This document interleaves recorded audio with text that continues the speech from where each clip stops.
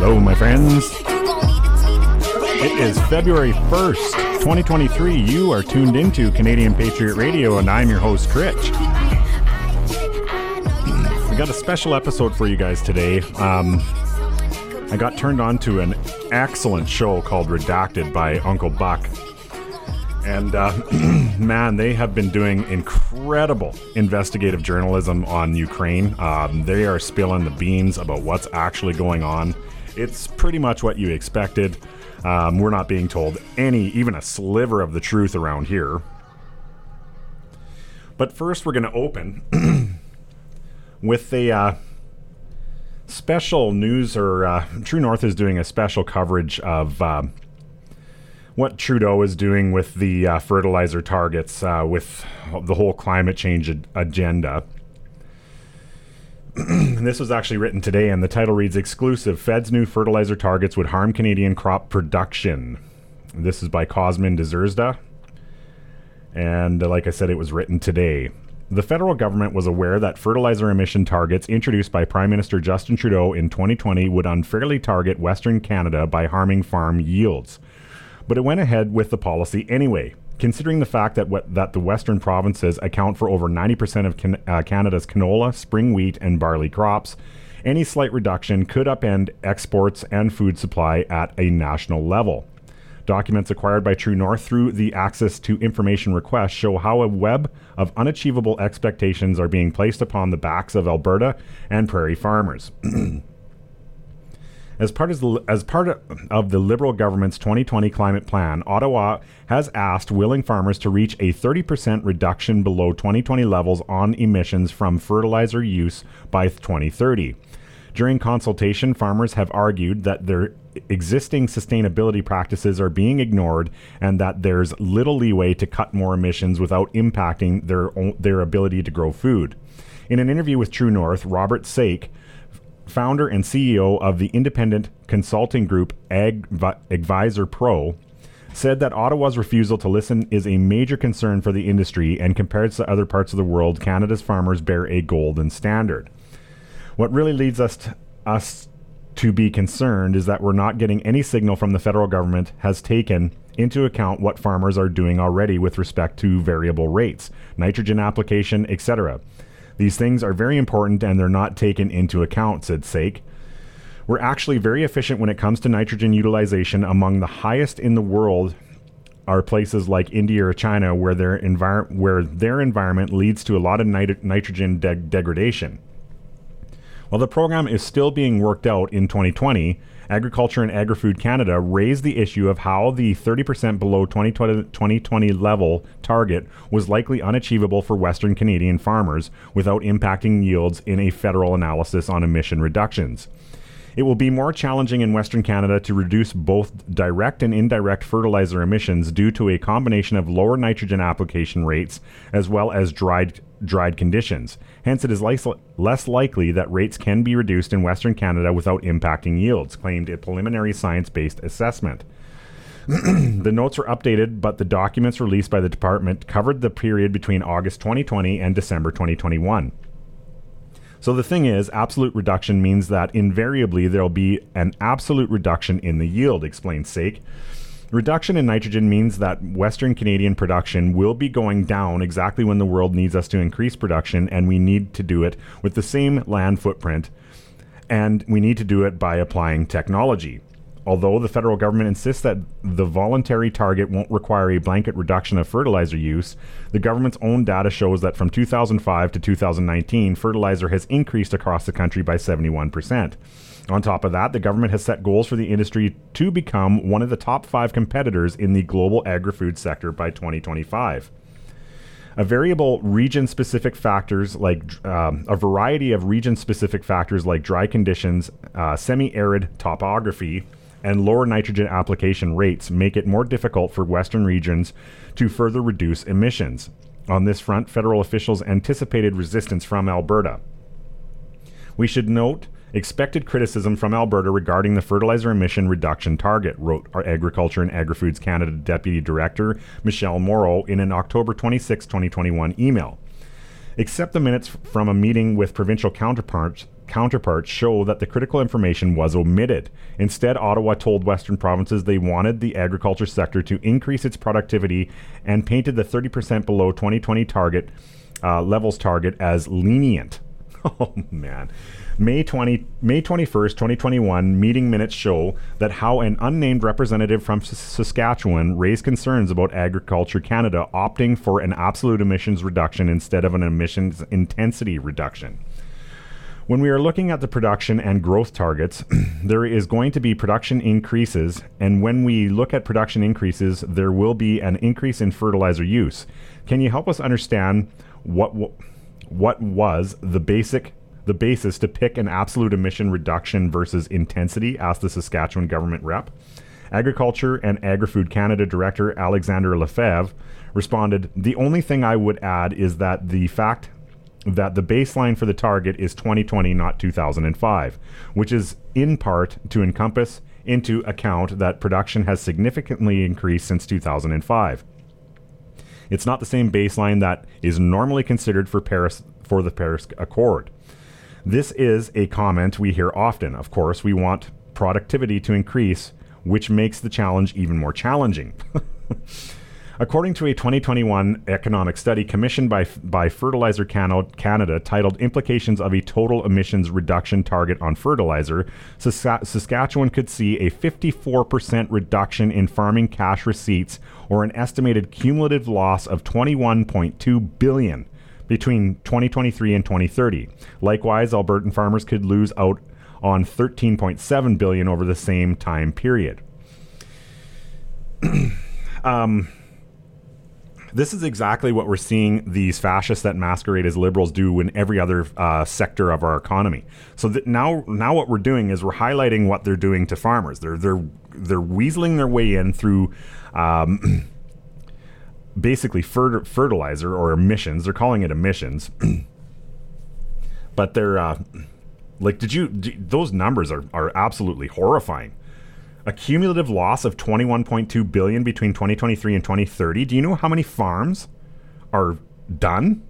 If that's the loss that we're looking at, do you know how many family farms? It will only be big, huge corporate farms left if that's the case. Same goes for Alberta. $13.7 billion. You're seeing them crush the middle class farmer. That's exactly what this is. It's the same thing they're doing in every other economic avenue in this country. They're doing it to the oil industry. They're doing it to the construction industry. They're doing it to manufacturing. They're doing it to farming. They're doing it to absolutely everything. Transportation, you name it. This is horrifying.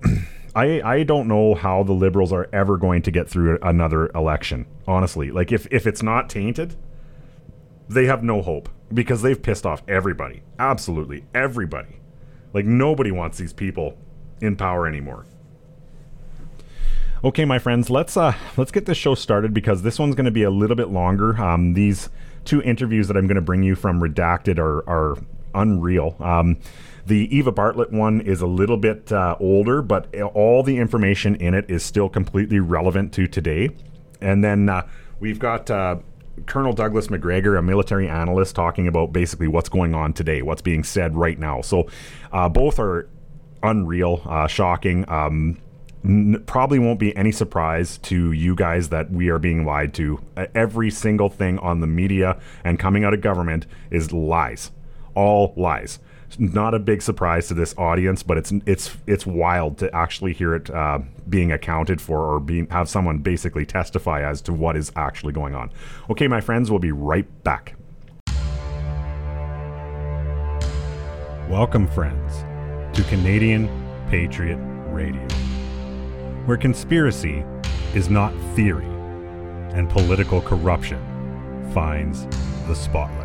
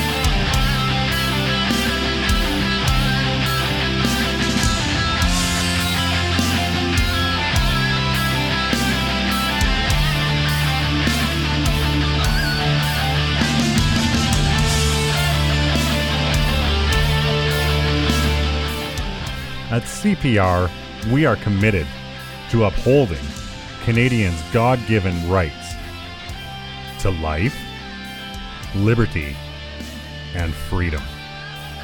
With all thy sons, command.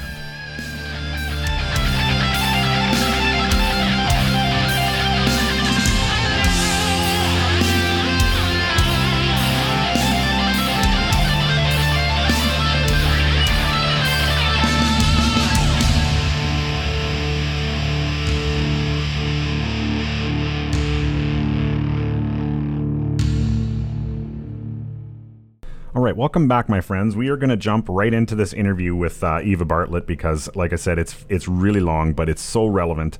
The information in this is just unbelievable. When I heard it for the first time, actually, and I should honorary mention, it was El Hombre that turned me on to this interview. Unreal. I don't think anything is going to stand out and shock you. Well, actually, there will be a bit. There's some of it that blew me away, but it's you got to hear the whole thing. So let's just get it started, and we'll comment after. But you won't hear much of me in this show because this is all just unbelievable information. All right, here we go, my friends. Welcome to Redacted Conversations. I'm Clayton Morris. On this show, we invite journalists, researchers, thought leaders on to discuss topics that are ignored or suppressed by the Western media. Today, we're joined by Eva Bartlett. She is a Canadian independent journalist who spent years on the ground covering conflict zones in the Middle East, especially in Syria, Palestine, where she lived for nearly 4 years. Eva is a recipient of the 2017 International Journalism Award for International Reporting. She's been covering the war in Ukraine, and today she joins us from Ukraine. Eva, welcome to the show. Thank you very much. Why did you decide to go to Ukraine? Well, to be clear, I'm actually in the Donetsk People's Republic, one of two autonomous republics formerly in eastern Ukraine. And I came back here to Donetsk because I had come here in 2019 and I had gone to areas north of Donetsk, north of a city called Gorlivka, which were on a daily basis and still continue to be on a daily and nightly basis being shelled by Ukrainian forces in violation, by the way, of the Minsk Accords of, I think it was 2015. Ukraine has been using prohibited heavy weapons and shelling residential areas, literally terrorizing the civilians living there, driving them out of those villages. And not only that, but they've been, the Ukrainian forces have been bombing the cities themselves, including Donetsk, where I am now. So I came back here because this is a very much underreported issue. It's to my knowledge, it's not getting any reporting in mainstream media at all. And if there is any reference to these republics, it's usually in a negative light and totally dismissing a modest estimate is 13,000 who've been killed in Ukraine's war in the Donbass in the last 8 years. So I came back here to do what I can, to shed some light on this issue. When you say that largely, if it is reported, it's negative reporting or negative coverage, right. What do you mean by that? What have you seen where you've just shaken your head? So, for example, if the republics are referred to, they're usually called pro-Russian separatist republics. And while that is true, people here are ethnically Russian, so hence they are pro-Russian. It does have a negative connotation in Western media and to a Western audience, where everything to do with Russia has been demonized for years and years. So instead of referring to these people as formerly Ukrainians, formerly part of Ukraine, and instead of actually for example, giving any context as to why they chose to be autonomous, none of that context is given. They're simply dismissed as pro-Russian separatist. So, and it's the same, by the way, with how Western media treated Syria. They either, again, don't report on issues, or they distort the way they report so that the Western audience is not given the information that's needed for them to fully understand what's really happening on the ground here. Thank you for that. And you mentioned sleep deprived. I mean, we can only imagine, from afar, watching a war correspondent and what that looks like and what that entails. Just in the past 24 hours, what has been your experience in this coverage? How much sleep do you get? What are you seeing on a daily basis? Well, no, I don't want to be dramatic. I am in Donetsk. I was in Mariupol on the 24th, 25th, I think it was. I might be wrong about those dates. And I hopefully we'll get into this. I was also west of Mariupol, where Western media was claiming there's a mass grave. Now, this was some days ago. The night before last, around, I think it was 11 p.m., I went with two other journalists to a district west, it's in Donetsk, but on the west side of Donetsk, that was being shelled. It had been shelled, I think, 2 hours prior. It was like 100 Grad missiles, according to reports I've seen, were shelling this residential area. I believe one person was killed. By the time we got there, the fires were out, but there was a small, like a mini mart that was destroyed. We went to a residential building behind which a shell had hit a school. We spoke with locals there, and they said, this is normal. You know, this is what we've been enduring for the last 8 years. So that was 2 nights ago. 3 days ago, I think it was, I went to a market area also in the west of Donetsk that was shelled around, I think it was 11:40 in the morning, prime time for when the market would be crowded with people. 5 civilians were killed and over 20 were injured. And this is, again, shelling by Ukrainian forces. So those are the kind of things I've been seeing the last number of days. Unbelievable. So Ukrainian forces doing the shelling. I want to get into some of the distinctions here about who in the Ukrainian forces are doing this. The Azov Battalion is something the Western media did cover prior to this invasion. In fact, the United States Congress covered it and demanded that we stop sending money to the Azov Battalion because they are neo-Nazis. Interesting, Yeah. right?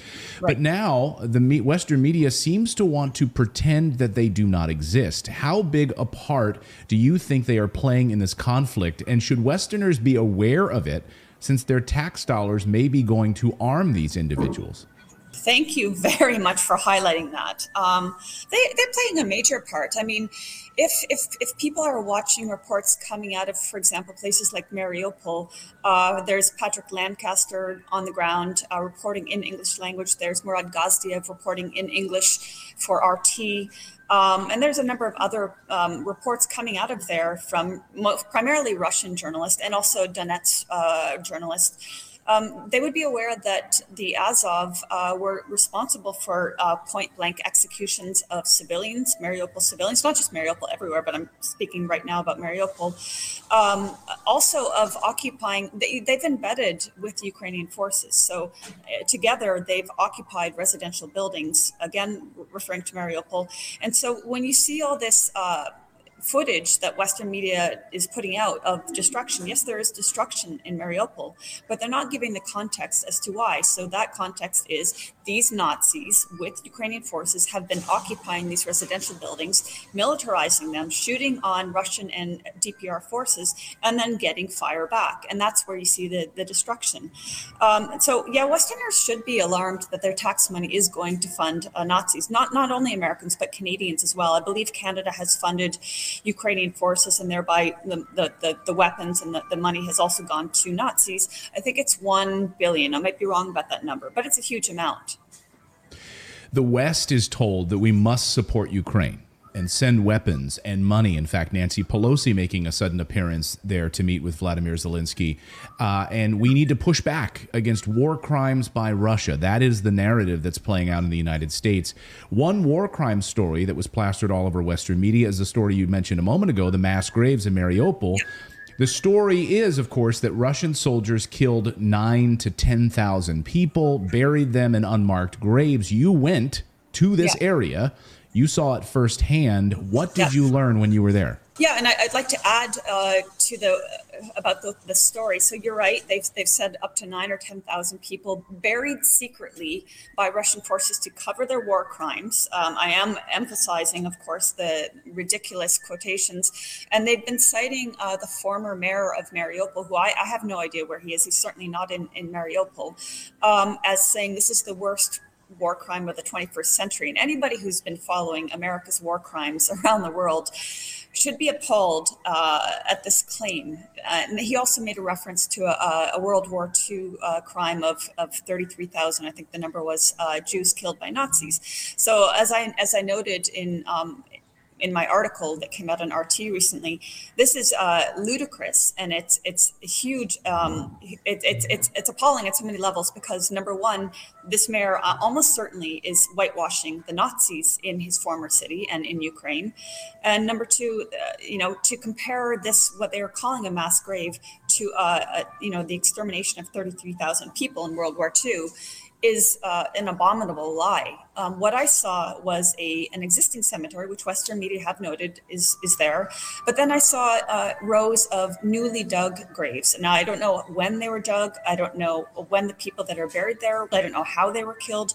But I do know at most there were 400 of these new graves. By the way, almost 100 of which were empty. And then amongst these graves were on the graves there were placards when the name was known and date of birth was put, and if the information wasn't available, then they just had numbers. But the interesting thing was, while I was there I was with the RT journalist and his two cameramen, and while I was there, the two men responsible for digging the graves arrived. And we spoke with them. Of course, I don't speak Russian. I'm very clear about that. So my colleague, Roman Kosterev, spoke with them, and I recorded. And they said they were responsible. They knew every person that was buried there. They specifically stated every person was buried in a separate grave with dignity, in the most dignified manner possible, in a coffin. And they even said Ukrainian soldiers were buried there. They're humans as well. My colleague Roman asked them, are you aware of Western allegations? And they said they were really offended by it. And they said that's absolutely a lie. And they again emphasized each person was buried in a coffin in a separate grave. So now, when you say mass grave, I think most people imagine a pit. Well, in fact, that's what this former mayor, the runaway mayor of Mariupol, said. He specifically said a pit of, I think, 30 meters wide and bodies thrown into the pit is what he said. And, that's not what I was told, and that's not what I saw. Yeah, when I think of a mass grave, I think of World War II, images of World War II, where Jews are just thrown into a pit, nameless and covered up by the Nazis. That's what I think of mass graves, and that's not at all what you experienced. No. And the other point to note is Mariupol is predominantly ethnic Russian. So just logically, why would the Russian army and the DPR forces go out of their way to exterminate Russians? It doesn't make sense. I will ask you flat out, are you witnessing war crimes by Russians? This is something we've heard, again, the Mariupol story, but in general, have you seen war crimes committed by Russian soldiers? Well, I have not, but I will also be very clear. I am in the Donetsk People's Republic. I'm not in Ukraine, so I cannot witness what is happening there. But now I would reference Scott Ritter, who was a former U.S. Army. He might have been Marine. I might be wrong about that. Yes, he's a Marine, yeah. Yeah, and he and other analysts have been emphasizing actually Russia's strategy in their what they call a military operation to denazify Ukraine. They've been emphasizing it's actually been I don't want to use the word moderate. What's the word I want to use? Anyway, they've been saying it's strategic. It hasn't been what we saw America do in Iraq, just flat out demolition of everything and killing of massive amounts of civilians and demolishing of the infrastructure. It's been strategic on military targets. And it's been slow in the sense, not slow, I don't want to say that wrong, but it hasn't been if Russia wanted to, they could have done a whole lot of destruction in Ukraine. But I've heard it said, and maybe you can strategically. And also another point is, and I'm not a military expert or an analyst, so I don't want to mislead people, but from what I've heard and what I've been reading and watching, they've been using a technique where they don't fully surround an area, but they surround it enough to prevent the flow of weapons and etc., to force the Ukrainian military and the Nazis with them out of these areas. And that's quite different than just completely destroying a city like, for example, America did in Syria when they destroyed Raqqa. Completely destroyed, killed maybe thousands of civilians. That's not what Russia is doing. So in fairness, I'll have to ask you then flat out, are you witnessing war crimes committed by Ukrainian forces? Yes. I am. I mean, I won't say that I was a direct witness to the moment that it happened, but again, as I mentioned, 3 days ago, I think it was, I went to this market area that was hit by Ukrainian fired grad missiles, again, killing 5 civilians in the prime of the day when most people would be at the market. While I was there taking photos and video footage, I met a man who's like with a safety counselor or committee or something with the market. And he was saying, you know, this has been happening every day and the Ukrainians know that they're firing at a market. There's no military target here. And I looked around and it was indeed a large market surrounded by residential buildings, no military target. And it was not the first time it was been targeted. So that is a war crime. Deliberately targeting a crowded public area is a war crime. And that's what Ukraine has been doing for 8 years. And, you know, all these people talking about Russia's war have been ignoring the fact that Ukraine has been warring upon the Donbas republics for 8 years. Right. Yes, that is something that's being ignored. Patrick Lancaster has also arrived on the scene in moments where shelling has occurred in broad daylight in the middle of civilian areas, no military targets, yes. No military equipment there really no strategic advantage from what I can gather from some of these attacks. No, in fact, March 14th, I believe it was, maybe 3 blocks from where I currently am. You know, so in the center of Donetsk, Ukraine fired a Tuchka-U missile and it had cluster munitions and it killed 21 people and injured nearly 40, you know, and so again, firing in I think it was around noon. I might be wrong about the time. But anyway, the point being firing on the city in the heart of the city during daytime, knowing it would kill many civilians. That's another war crime. That's not the first time. You know, when I came here in 2019 and went to Gorlivka, that city north of Donetsk was heavily hit in, I believe it was 2014 or 2016, heavily hit and like many civilians killed, many children killed. And there's no military objective. It's completely it's terrorizing the population. And actually the interesting thing, like when I talked with people, and I don't want to say that this is every single person here, but the people that I did speak with, both civilian and also in the DPR military, they said, you know, initially, we didn't necessarily need autonomy. We didn't want what was happening in Kiev and the massacre in Odessa to come to us. You know, they were aware of the Nazis in Ukraine and what they were capable of. But also they're ethnic Russians. They wanted to be able to speak their language, you know, and they also didn't want what Kiev has been doing, the rewriting of history, wherein Nazis are now glorified and the Soviet army that liberated these areas from Nazis are now vilified. They didn't obviously want that because, you know, this is their history. And that's what Ukraine has been doing. So they said, like, initially we just wanted to be away from that. And then because of that crime of not wanting to be a part of what Kiev was doing, the Kiev regime started shelling them and has been for 8 years. You have been writing about, you've been showing Ukrainians that welcome a Russian presence once they arrive. Can you explain that side of this story to our audience? Basically, if you're a Ukrainian citizen and you don't agree with the government, you can be imprisoned, you can be assassinated, you can be tortured. If you're a journalist, particularly, and there are a long list of journalists that have been imprisoned, tortured, and assassinated by the Ukrainian secret services or intelligence services, whatever, or by the Nazis themselves. So if you're somebody who is critical of what the Zelensky government is doing, and you speak out about it, then you risk being killed. So there's that aspect of living, you know, under that rule all the time, and that the terror of thinking any moment you could be killed by the government or by the Nazis.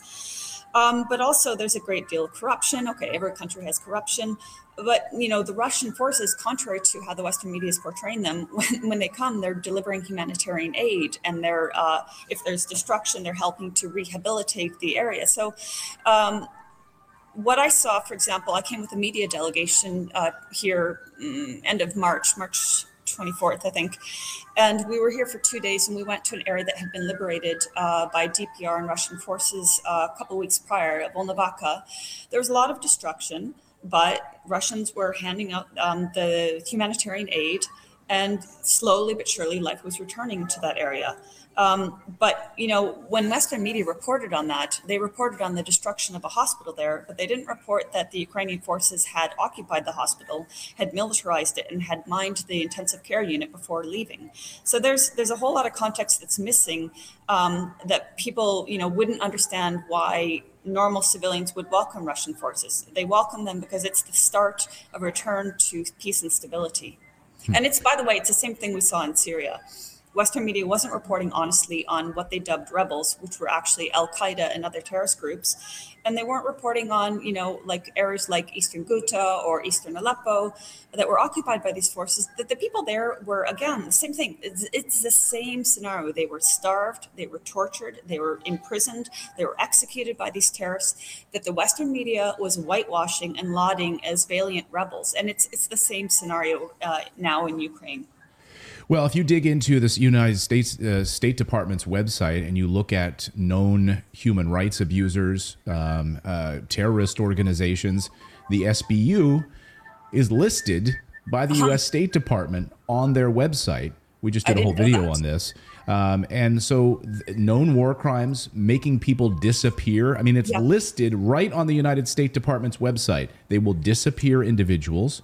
They will be held against their will. We covered the story of the SBU grabbing Gonzalo Lira, who was a Chilean blogger, journalist living in that area as well, and had been rounded up by the SBU and held against his will for about 7 days. Then he was forced to sign a non-disclosure agreement after he was released. Are you hearing similar stories to that? Well, I mean, I definitely did. Years prior, I was writing about a Ukrainian journalist, Kirill Vyshinsky, who was, at the time of his imprisonment, he was chief editor of RIA Novosti Ukraine. And he was in prison. I forget the time now because this has been a few years, but it was over a year. I can't remember if it was a year and a half. But anyway, let's say over a year.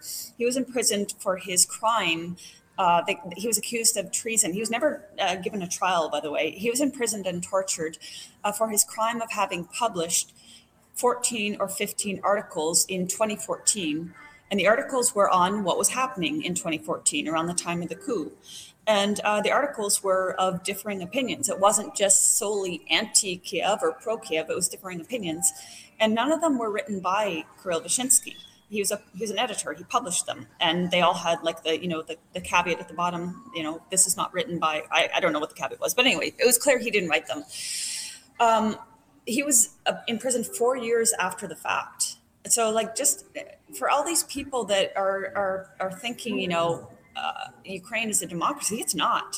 This is a journalist imprisoned for publishing articles he did not write, and he was tortured for it. So, I mean, And I remember I met him and interviewed him, and he was pretty humble and didn't go into details about the torture, but he did mention colleagues of his who were killed by Ukraine for similar reasons, persecution of people that either were outspoken dissidents or in his case, he simply published other people's work. So it's not uncommon. And in fact, I remember when I was writing about him, researching, there's a website called Stalker Zone. It has quite a lot of good information on Ukraine's crimes. And researching, there were activists. There were people that, for example, drove pensioners from Donbass to wherever they went to get their pensions, and they were imprisoned. Or somebody who donated money to Donbass, and he's imprisoned. It's like anybody who shows sympathies for the Donbass republics faces imprisonment, execution, or worse. I'm on a kill list, by the way. I don't know when I was put on there. I don't know what my crime was. Was it going to Crimea and interviewing people and finding out they actually liked being a part of Russia and they actually described themselves as Russian? Or was it coming here to the Donbass and interviewing civilians and shining a tiny light on the terror that they're enduring? I don't know. But what I do know is if I were to set foot in Ukraine proper, I would be killed, almost certainly. How did you become aware of the fact that you were on this kill list, and who is operating this kill list?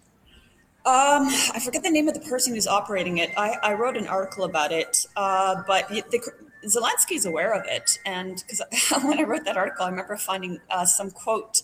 I think the quote was from the Russian website TASS. But anyway, Zelensky basically if I remember correctly, defended the existence of the list, like saying we can't take this website down because that would be, ironically, interfering with freedom of speech. This from the government that imprisons and kills journalists. But yeah, I was told that I was on the list by a friend, and then I found they don't have a whole lot of information about me. But the thing about this list is, if they do get your passport, if they do get your address, your telephone number, they'll publish it.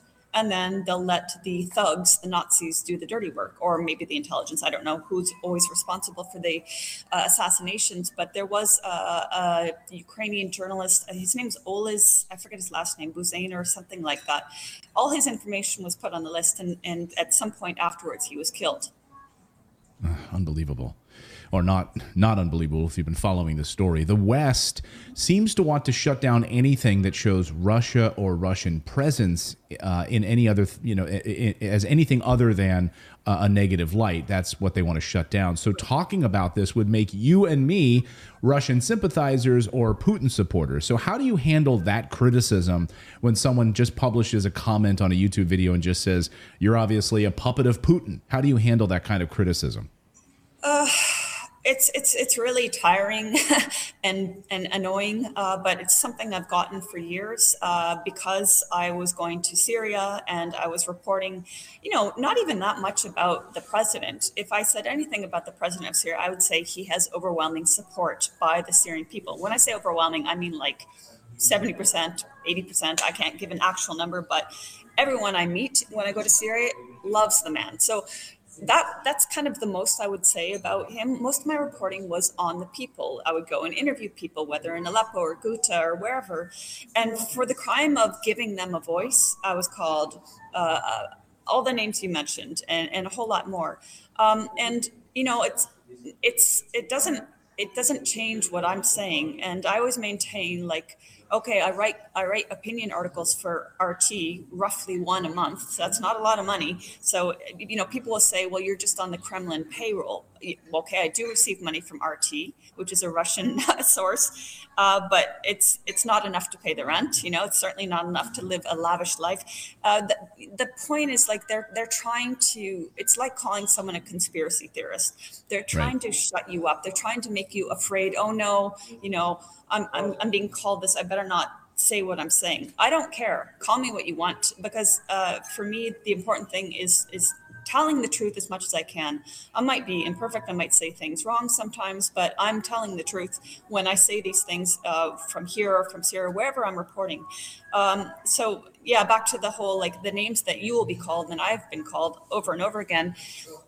They don't really attack what you have to say. They don't attack the content. They just call you a name. And that does work for some people. Just like if you're critical of Israel, someone will call you anti-Semitic. And you're like, no, actually, I'm critical of these policies. I'm critical of the wars. I'm critical of Israel's targeting of Palestinians. That doesn't make you anti-Semitic. But by calling someone that, they're afraid their reputation will be tarnished or something. So that's the whole point of these names.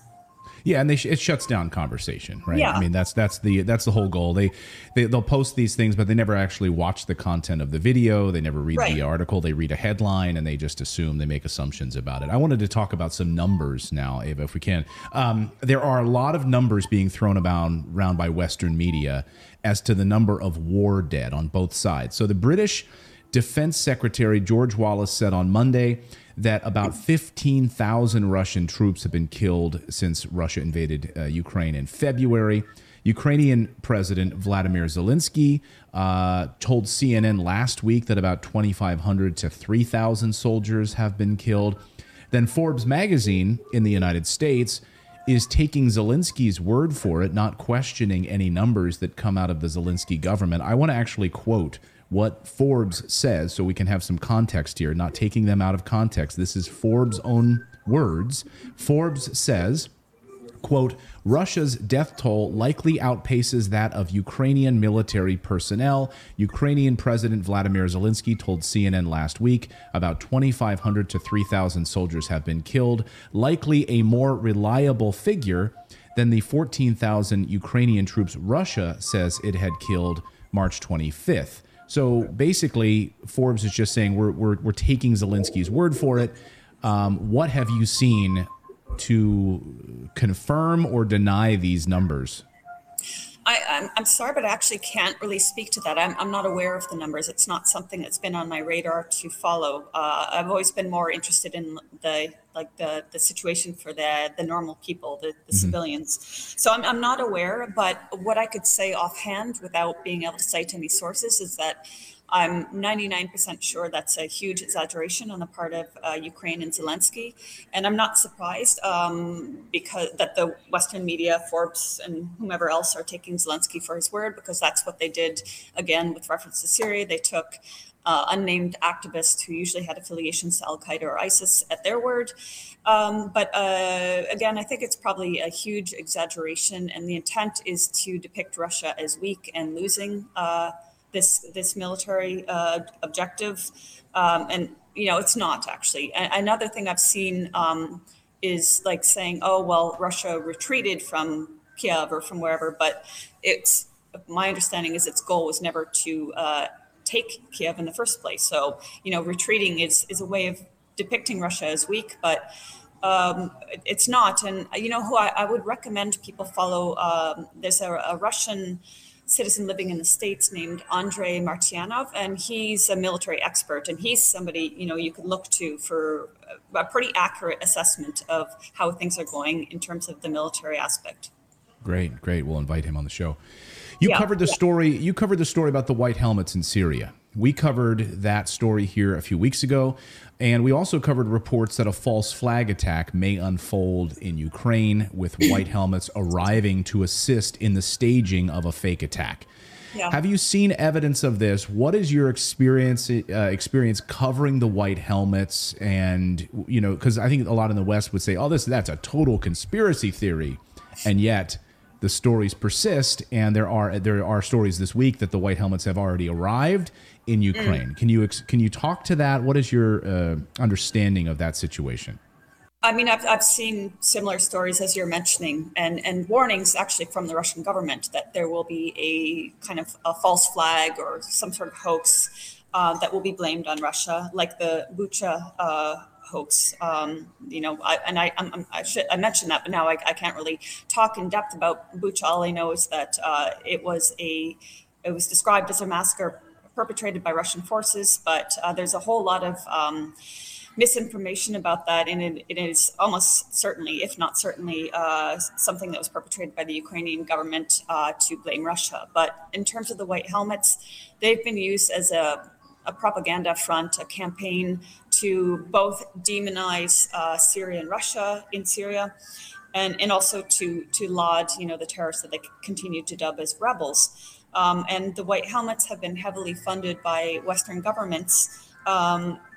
And they've been, basically their story is that they're a bunch of volunteers that used to be bakers and who knows what, and they came together to rescue Syrian civilians from evil Russia and Syria. But in reality, as I mentioned a second ago, they've been heavily funded by the West, and they worked exclusively in areas controlled by terrorist factions. And okay, you could still argue, well, that's because if they work in Syrian government areas, they're going to be persecuted. But that's not the case, actually. The reason they work exclusively with terrorist factions is that they work hand in hand with terrorist factions. And when I would go to areas like, for example, Eastern Ghouta, to Duma, in 2018, I think it was April 2018, all of Western media was screaming, based on evidence produced by the white helmets, which was video footage and photos, they were screaming that Syria had used a chemical weapon in Duma. And the white helmets released a video showing a medical point, a hospital in Duma, and showing civilians being hosed down, showing this boy Hassan Diab being hosed down, and claiming this was a chemical attack. I went to Duma 2 or 3 weeks after that and went to the same hospital and talked with medical staff, and they're like, no, here's what happened. Civilians came in and we were treating them.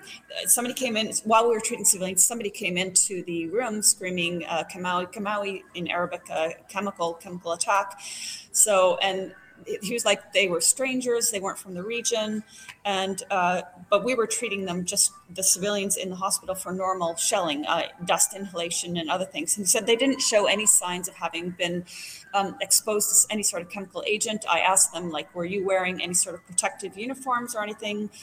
Because, assuming they were treating actual chemical patients, then they themselves should be protected. And they said no. And I said, did any of the staff suffer any sort of problems? No. So this was just one of many, many fabrications by the White Helmets and the propaganda firms behind them. And the whole point was to vilify Russia and Syria, say that they've used chemical weapons against the people, and then, eventually to support the Western plan to topple the Syrian government. Sorry, I'm again rambling. No, the context is incredibly important, because everyone saw the images of these children that looked like they were covered in something. And of course, we know now from your reporting and others that it was dust, that it was not a chemical attack. I mentioned the boy Hassan Diab. So I forget his age, maybe 12, maybe younger. He and a number of other Syrians from Duma, including medical staff, testified, okay, this did not happen. And the boy was given, I think, dates and some sort of sweets, and told to come into the hospital. And he was like, there's nothing wrong with me. But of course, Western media dismissed their testimonies, even though they're civilians from the very place and in the very video.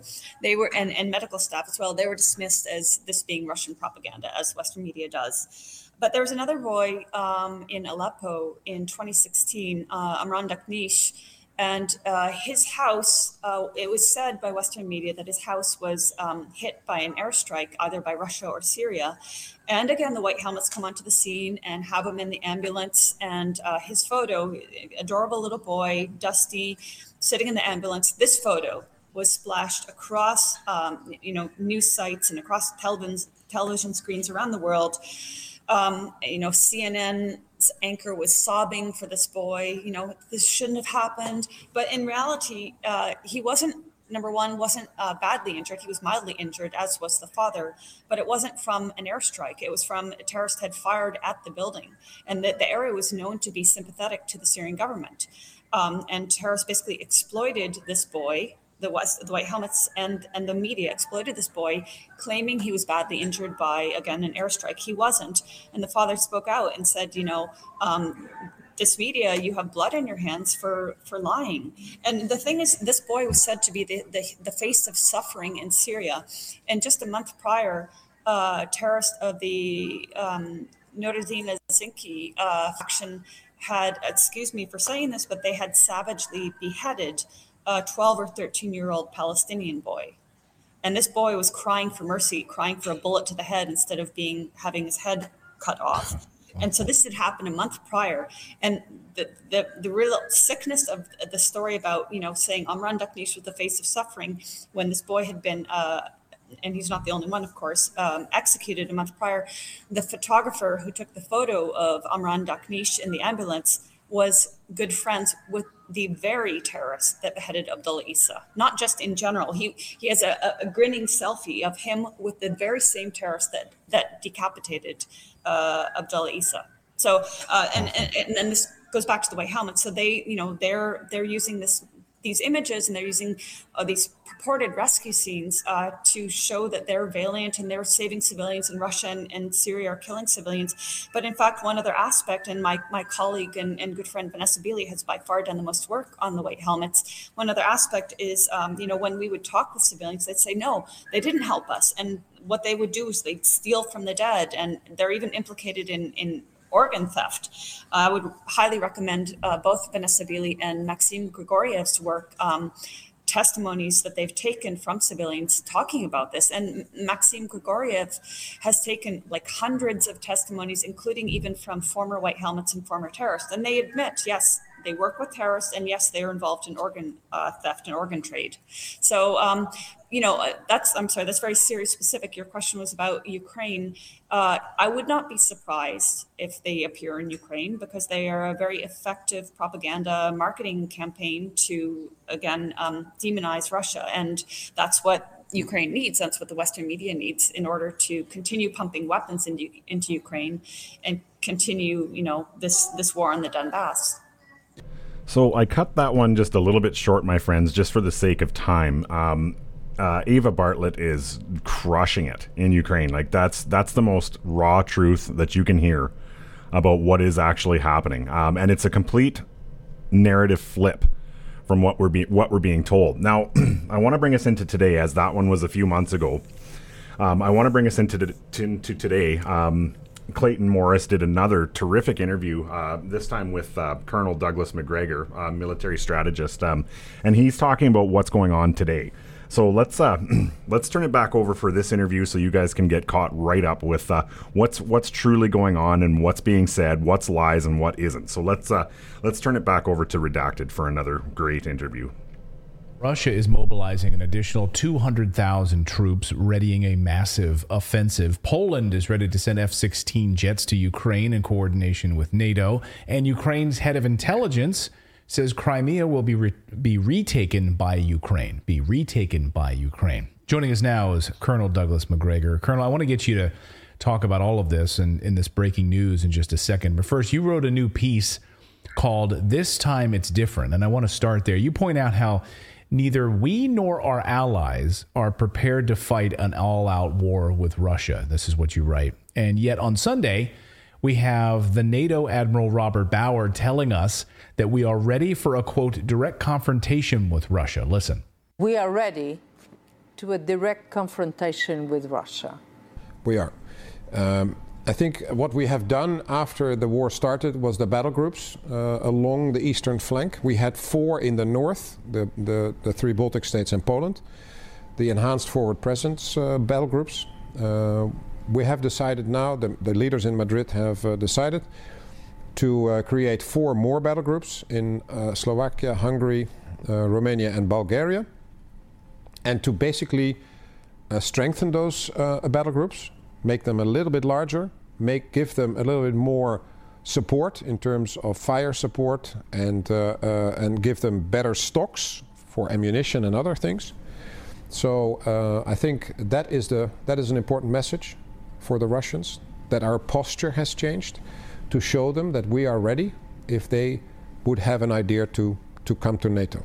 The challenge for both sides is that the industries, the defense industries in the West and in Russia, need to ramp up production. And we basically have an economy now that is just in time, just enough. We have to have this debate on prioritization. And that is, in a way, talking about a wartime economy, but in peacetime. And that's difficult, of course. So, Colonel, in one breath, he says that we're ready to take on Russia head on, while in another breath, he says we don't have the weapons to do it. It sounds like he's speaking out of both sides of his mouth. What do you make of that? Well, not a great deal. Let's be frank. If this is supposed to reassure your potential opponent of your readiness to defeat him, it's a pretty stupid statement. Frankly, I don't know what they're talking about, ready for a confrontation. The confrontation with Russia will not be in the mid-Atlantic. It's not going to be in the mid-Pacific. In other words, it's not going to be a naval war per se. And any of our surface vessels, and for that matter, even our submarines, could be tracked. Now, the nuclear submarines in deep water can't be easily tracked, but the surface vessels can. So the notion that somehow or another he's ready to do something strikes me as ludicrous nonsense. So in your piece, you talk about the readiness right now. And I like how you start. You say, this time it's different, that somehow they're telling us that it's going to be different. And NATO is not prepared to do this. We're running out of ammunition. Where do you think NATO goes from here? It sounds like, and if you listen to this admiral talking, we need a wartime economy. He says that we need to turn our factories into military production machines right now because our stocks are drying up and we're going to take Russia head on. We need to convert factories in all of these NATO countries and go all out for a full-blown head-on collision with Russia. Well, it's useful to keep in mind that in Russia, the manufacturing facilities for military equipment and weapons and ammunition are running 24 hours a day, 7 days a week. Russia's already mobilized and integrated 300,000. The possibility that they will bring in more is very, very likely. I don't dispute that, because every time the Russians look to us and indicate a willingness to talk, we make it abundantly clear that the Russians have a choice. They can either completely withdraw from Ukraine or commit suicide. That's not necessarily a good starting point for negotiations. So the Russians are doing what you would expect them to do. They're getting ready for a much larger fight if necessary. This is something we're not prepared for. No one in Europe is prepared for this. We're not prepared to mobilize anybody in Western Europe. The only people who've mobilized soldiers at all to this point are the Poles. And the Poles are courageous people. There's no question about it. I think the notion of going to war with Russia at this stage is idiotic, but they also don't have the most modern equipment and capabilities that we do. So even though they can provide numbers, they're not necessarily capable of augmenting us. And we have at most 50,000 combat troops in Europe. At most, we have 100,000 soldiers in Europe, but that doesn't mean combat soldiers. That just means soldiers. In terms of those people that carry the fight to the enemy, that close with and destroy the enemy, that launch rockets, missiles, and ammunition at the enemy, no, we've only got 50,000. We're now looking at a force in and around Ukraine of 700,000 plus, with the potential to go close to 1 million, and new plans to permanently expand the Russian military establishment, especially the army. This is all crazy nonsense. We ought to stop talking about it. We need to get back to understanding the Ukrainians are losing badly. They're taking horrific casualties. They're crumbling down in southern Russia, and the Russians have yet to launch their major offensives. I mean, stop and consider that. They're not even facing the body of the force that's on its way to them at some point, and they're falling apart.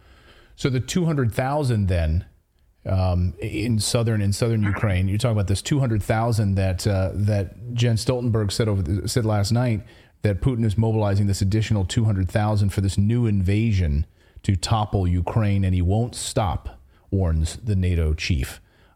He's not going to stop. So this new mobilization... Well, he's not going to stop until the Ukrainian forces are destroyed. Right. That was made very, very clear early on. That's the threat to Russia.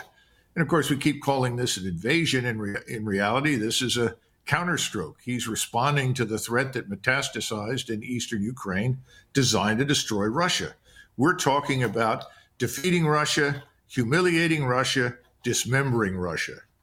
Good Lord, I'm surprised he hasn't simply declared war at this point and mobilized millions. Right.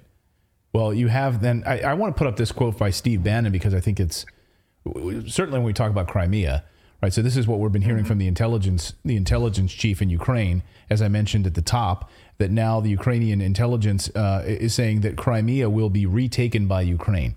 And here's what Steve Bannon said: the globalists with the Biden regime leading have taken the war from defend Ukraine to liberate Crimea after $100 billion and losing a third of the country to the Russian army.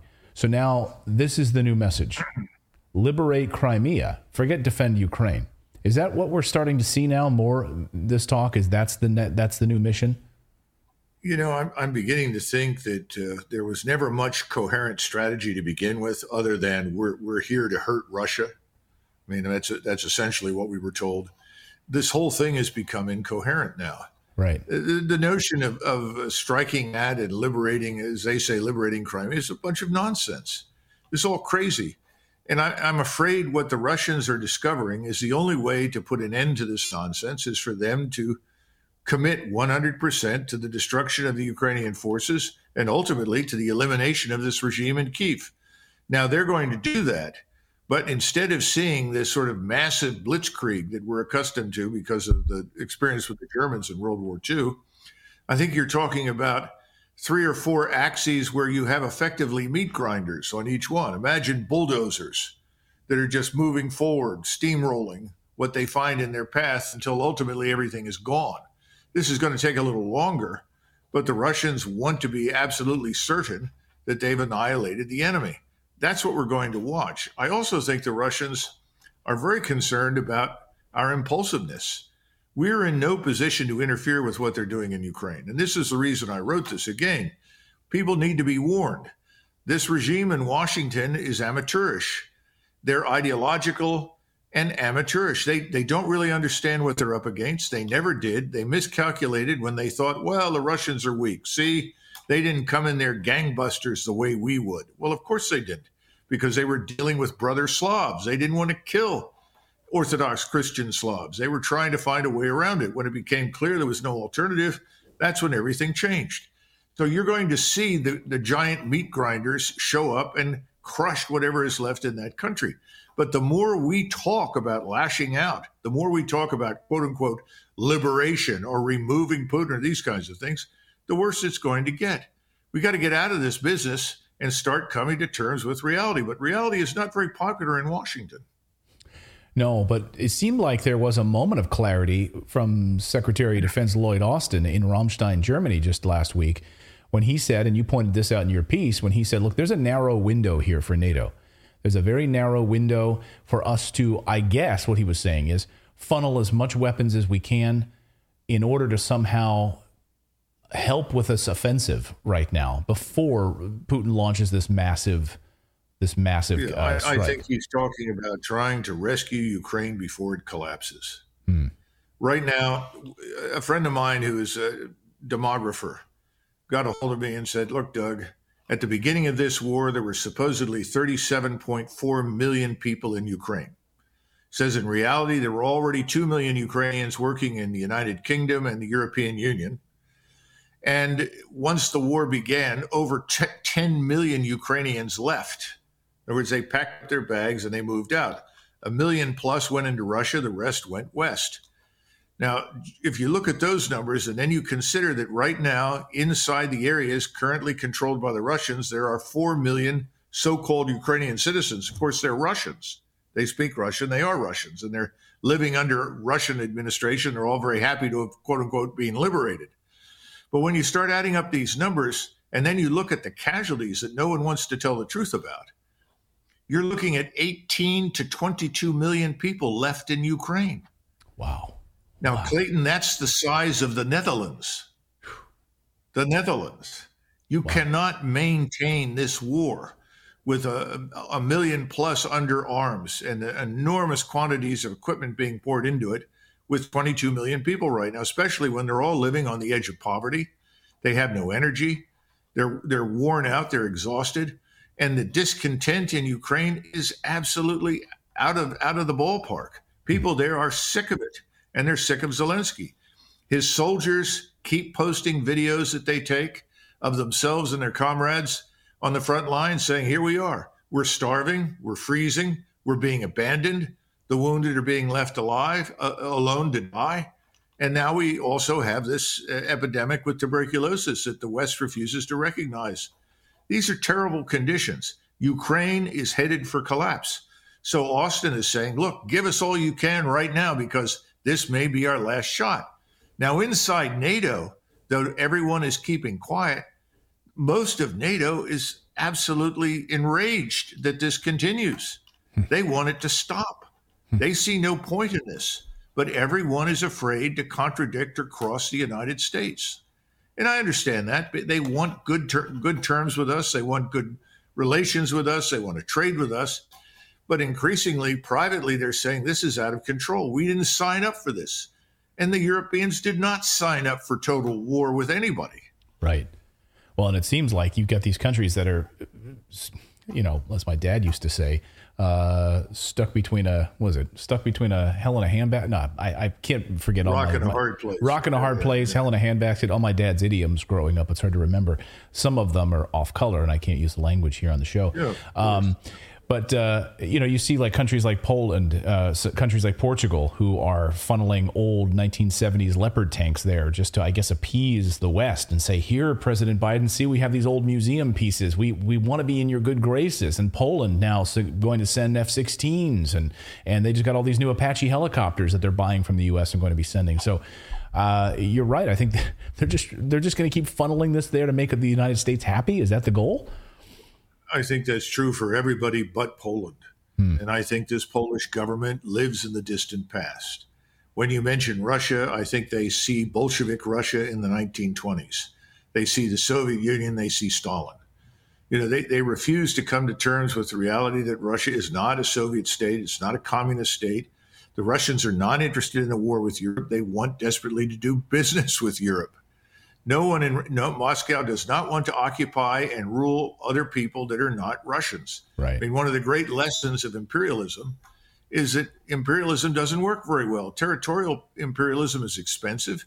You end up with large numbers of people who are foreign to you. They don't really want to be governed by you. The Russians learned this. And this was Alexander Solzhenitsyn's mission. His famous observation. He said, we Russians should be glad that these people are free and independent of us. We don't want to rule them. We want our own country. And no one is more devoted to Alexander Solzhenitsyn than Putin. So the notion that the Russians want to come in and deal with 40 million unhappy, miserable Poles is absurd. Right. It's just not true. But they're pushing this war. And I think in their minds, they believe that if they do this hard enough, that they will endear themselves to us. They haven't figured out something. We don't live in Europe. We're a maritime and an aerospace power. We don't maintain major land forces overseas. That's why you've only got 50,000 combat troops, if that, in Europe right now. So they've lost their minds. And we have had a bad habit of, over the years, overextending ourselves. And when people came to us and said, well, we don't like country X, help us, we should have said many, many times, get along with your neighbors. War is not the only option. Right. Find a way forward. So we're in the position of the tail wagging the dog. We're the dog. Everybody's got a hold of our tail and wants to wag the Decans out of it. Well, it seemed, and I just got from your piece, it really seems like we're at this inflection point right now, this tipping point. If NATO really wants to go all in and do whatever it can to try to quote unquote save what's left of Ukraine, this is going to be a disaster. Either that or they pick it up and they go home, which doesn't seem likely. Well, Clayton, back in January, I was interviewed in Washington by Dimitri Simes for one of his programs.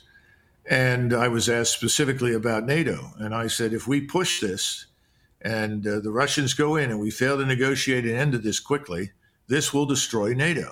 Remember, NATO was founded as a defensive alliance. Was never designed for offensive operations. Right. There's nothing in the NATO charter about attacking anyone. Everything's about being the object of attack, the victim of attack.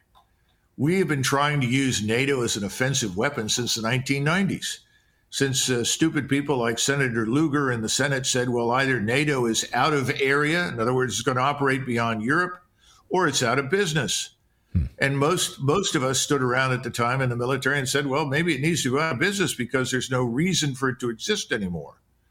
So we've reinvigorated in our minds the Russian threat. We've provoked it. We succeeded. It's there. But it would be misleading to assume that there is an aspiration to dominate the continent.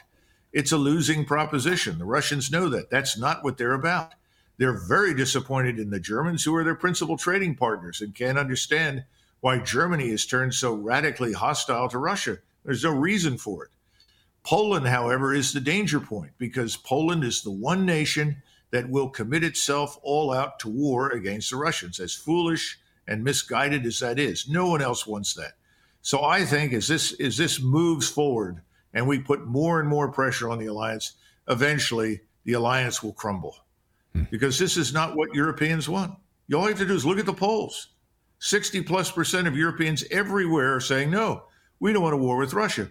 You're in Portugal. The Portuguese have said, sure, send them our old stuff. Make them happy. We love the United States. We want good relations with them. I don't see any Portuguese lining up to fight in the east, in eastern Ukraine. Forget it. It's not going to happen. No way. Unbelievable. So this could lead to the total destruction of NATO. I'm always worried about that. Yeah, NATO is a sort of what was the old Henry James used to say, sacred cows are never slain, they simply vanish. Well, over time, I think NATO would simply have vanished because there was no real requirement for it. But now I think there's a good chance it will be slain and go out of business the hard way. Right. You always need an enemy, so you try to create one, provoke one, and it's going to come back to bite you. Fascinating. I would encourage all of you guys to go out there and read the Colonel's great piece. I'll link it up in the description. A really fascinating read in the American Conservative this weekend. So thank you for that. And thanks, as always, for your great insight, Colonel. We really appreciate it. Sure, Clayton. Good to talk with you. So there it is, my friends. Two refreshing takes on what is actually going on in Ukraine, how the narratives are being twisted by the mainstream media in the Western nations, and flat out the unraveling of the lies of the West media is what we're basically exposing here. There's no surprise. I don't think there's any surprise for you. There wasn't a big surprise for me. It was some of the methods that they're using, going about. The fact that you've got people on the ground telling you that the Western governments, Canada and the US, are funding Nazi battalions, neo-Nazi battalions, through the funding of Ukraine. I don't think that surprises anybody in this audience, but to have the confirmation of that is unbelievable. It makes me not want to pay taxes in this country ever again. If I'm under, if my money is going to fund neo-Nazi regimes in other countries, why am I giving them money? That's my thoughts about that.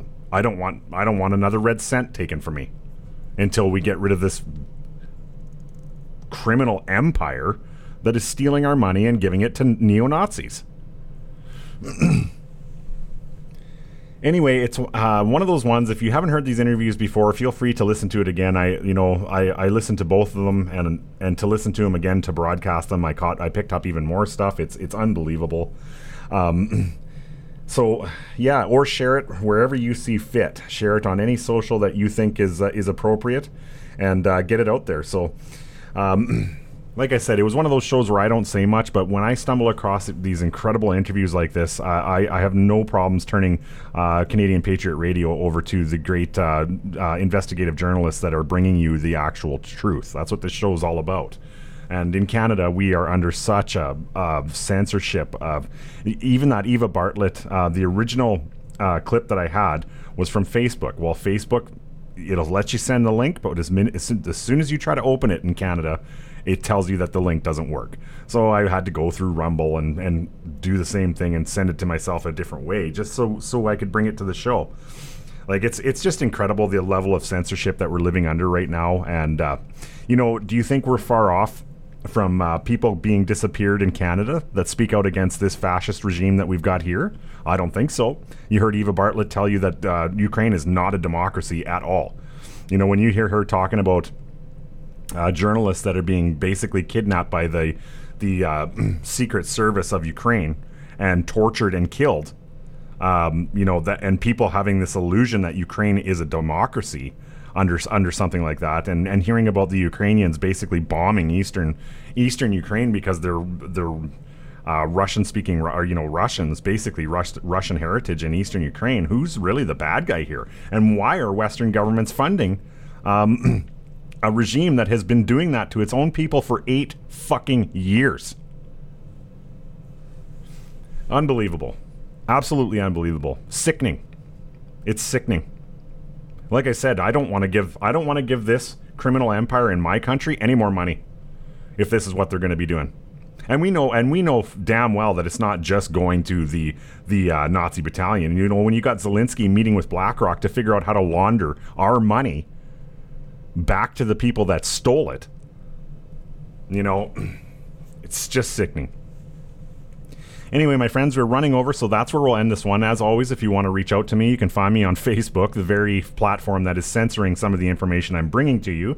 It's Canadian Patriot Radio. Use the message button. It still works. I haven't gotten any messages for a while on that one, so maybe it isn't working.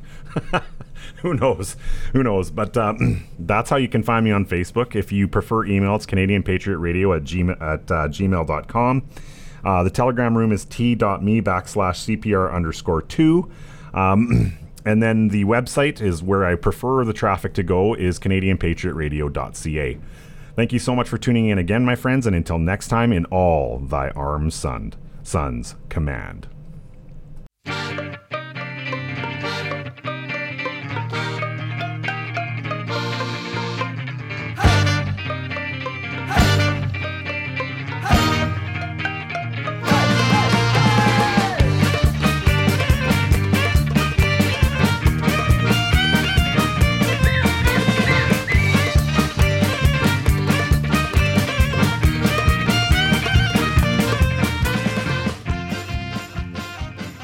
Thanks for joining us for another episode of Canadian Patriot Radio. CPR is not filmed before a live studio audience. If you like the show, friends, make sure you give us a thumbs up and share us on all your social media platforms. Until next time, take care.